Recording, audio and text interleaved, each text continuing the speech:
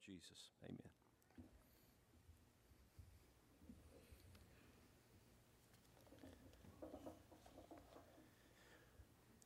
Maayong aga sa inyong tanan, mga kabiyanan kag mga kauturan. Nalipay ako sa pagkari karon, kag nagapasalamat ako sa inyong pag-ubay sa amon nga pamilya sining mga damo nga mga tinuig. Sorry. Greetings, brothers and sisters of Highland. I'm a little nervous. I am a bit daunted to be standing in the place of such awesome preachers like Chris. But I believe the power comes from the Word of God, not from the man delivering it. So I can guarantee you're going to have a great message this morning. I would like to begin with some words of personal thanks. Y'all have been so good to us, far beyond what we deserve. You have been faithful in supporting us for 14 years. Not many missionaries can say that they have been supported by the same church for those many years. When we are at our low points of our work, when we feel like quitting, it keeps us going to know that there is a place like this, full of people that don't just see us as a missionary they support, but as their friend, their brother, one of them who has gone from among them to work in another place. We know that you got our back, and that keeps us going. It's a great thing to have. It's so good to come home to a church and see people that are like family to us, and to meet new friends, to say goodbye to some old ones. As I look back of the people that have inspired us, among them Joe Cannon, and many others, too many to mention, it really tells me that, okay, Joe is gone and there are no more like him. But, well, Nathan needs to get busy and do his work too. I would like to bring before you, if you can bring up the picture, two people that are also really great in serving the kingdom of God. My mom and dad, Alvin and Faye Luther. They're not very good at tooting their own horn, so their son has to toot it for them. They have served over 50 years in the Philippines, and that is rare in the Brotherhood. That's rare anywhere for missionaries to last that long and to serve that continuously. They're officially retired, but I can't tell. They're working just as hard, and they're going strong. I believe they intend to work until the very last day of their lives, if they can. Highland has honored my father and mother, and I'm deeply grateful for that. They have worked virtually unnoticed most of this 50 years, and Highland has adopted them as their missionaries as well, and has gone to encourage them as visitors come to encourage us. And a couple years ago, Highland honored them for their 50 years of service, and I'm so grateful for that you have seen what I see, that this is a special couple, and we are privileged to be able to work as partners with them. That's a rare privilege for a son and his wife to work with his parents in the mission field. Thank you for making that possible. I believe God led me to come be part of Highland back in 1988. Well, God spoke through John Moreland, who said, "You're going to be a member here." But it was here that I learned so much about ministry, from children ministry, campus ministry, international ministry, parents' night out, to those with special children, to world missions, to M1000.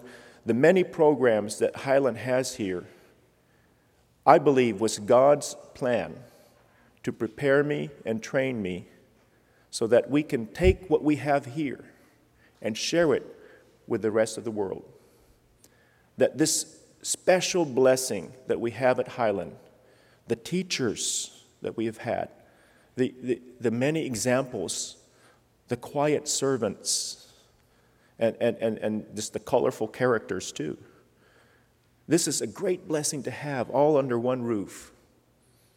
And why keep it to ourselves? Share it with the rest of the world.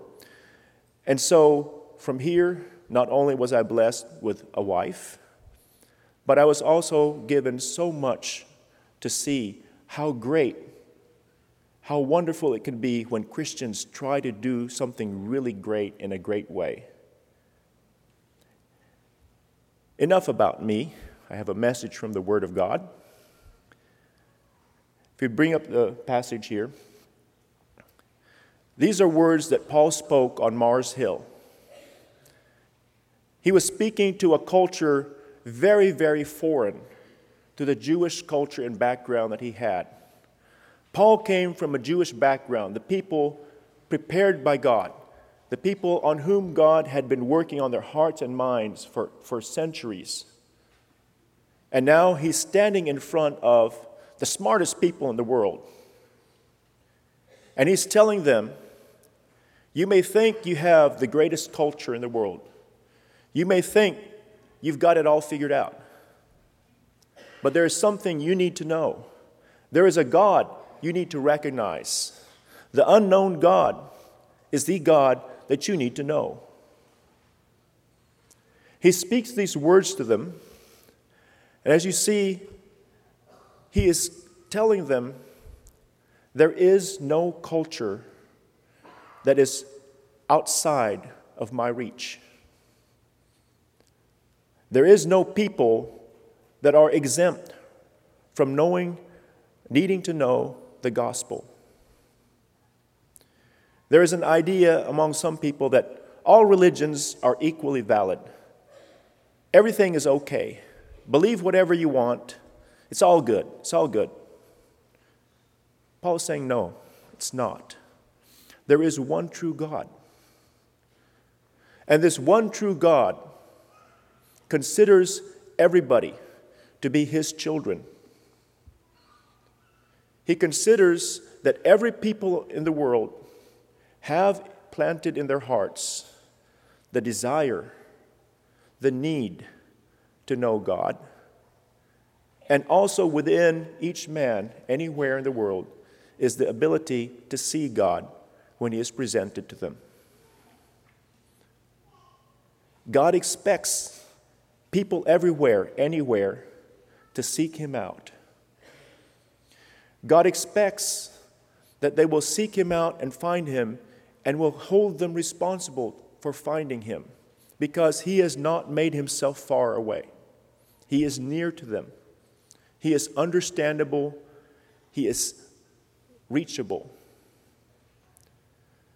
This has some very important implications for us. One is, there is no such thing as a God-forsaken land. There is no land that God has given up on, said, I don't want to mess with them.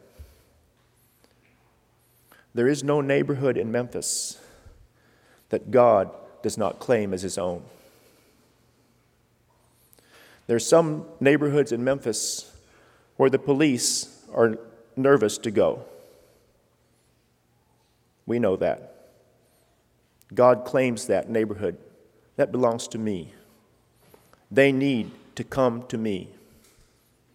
They need me. They need to know me. There is no country. It looks like the world is on fire, and all over they're just hating Christians, they're beheading them. God claims those places. Those belong to me. My gospel needs to go there. Whether it's an Arab nation or some place, some remote island, or some very, very worldly country in Europe, they're all his. He's not given up on any of them. He's not written them off. There's no such thing as a no-go zone as far as the gospel of God. It also tells us that the Great Commission to bring the gospel to all the world, near and far, is something that is part of being a Christian. To be born again is to be born with a new DNA, a DNA that craves to share the good news.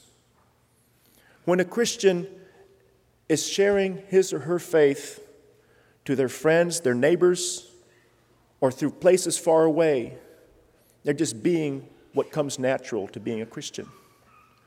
We're being who we are. This is what we are. And you know, it's so great to be doing what you're meant to do. In our work, sometimes we're discouraged and sometimes we're tired. Ashamed to say that sometimes I feel like quitting. But then I can't imagine doing anything else. I can't see myself doing a different job. It's who I am. It's what I was born to do. It's in my very, very genetic composition at this point. And so this is what it means to be a Christian. It's to be reaching out. Those people are my Father's children. Therefore, they're my brothers and sisters. I need to reach them and bring them back into the family of God. It tells us that we have a statement of faith here. When we, in spite of the difficulties and the challenges facing us, continue to reach out to the world, we are saying something that we believe. We believe that our God is a mighty God. We believe our God is a God of the whole world. We believe our God is big enough in His love to love all of them. Our God is great enough in His power to reach out to all of them through us. We say we believe that this is our Savior, Jesus Christ, and He died for this world. It's what we believe. It's how strong is our faith and how strong is our God. We cannot falter in His call to reach out to His people. Our church here in Highland has been a blessing to missions for many generations. Long before I got here, and I believe long after my time, this will be a mission-sending church. This will be the kind of church that reaches out to its neighbors, to other neighborhoods, to other parts of the country, to the whole world. We have reached into Africa, South America, Europe, Asia. Where haven't we gone? And mission work is a team effort. I'm not the missionary and you guys are the regular people. We are a mission church. You have your part, I have my part. And now Highland is reaching out even to China. We have a slide. That's something you've seen a lot of, haven't you? We aim to change that. Let's change that. We need to go into this place and say, China is some place that we hardly understand. China is a place that seems so far away from where we are in terms of culture, in terms of language. I mean, who could understand what they're saying? I'll tell you, if we're going to go into China, it's a long-term project. This is not going to happen easily. Here is a culture that is thousands of years older than ours, and they know it. And that means something to them. Here is an economy that is stronger than ours, and they know it. And here we have the audacity to say to them, we got something you need to know.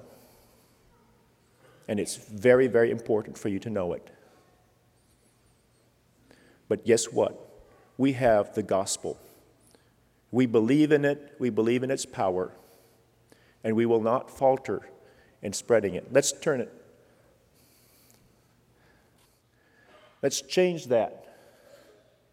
Let's put this stamp on the world. This church is blessed, in all honesty. We have many resources. We have much talent. We have opportunities. There's a reason why we have that. God blessed us so we can bless others. Let us continue to be a blessing to the world around us. Thank you so much, Highland.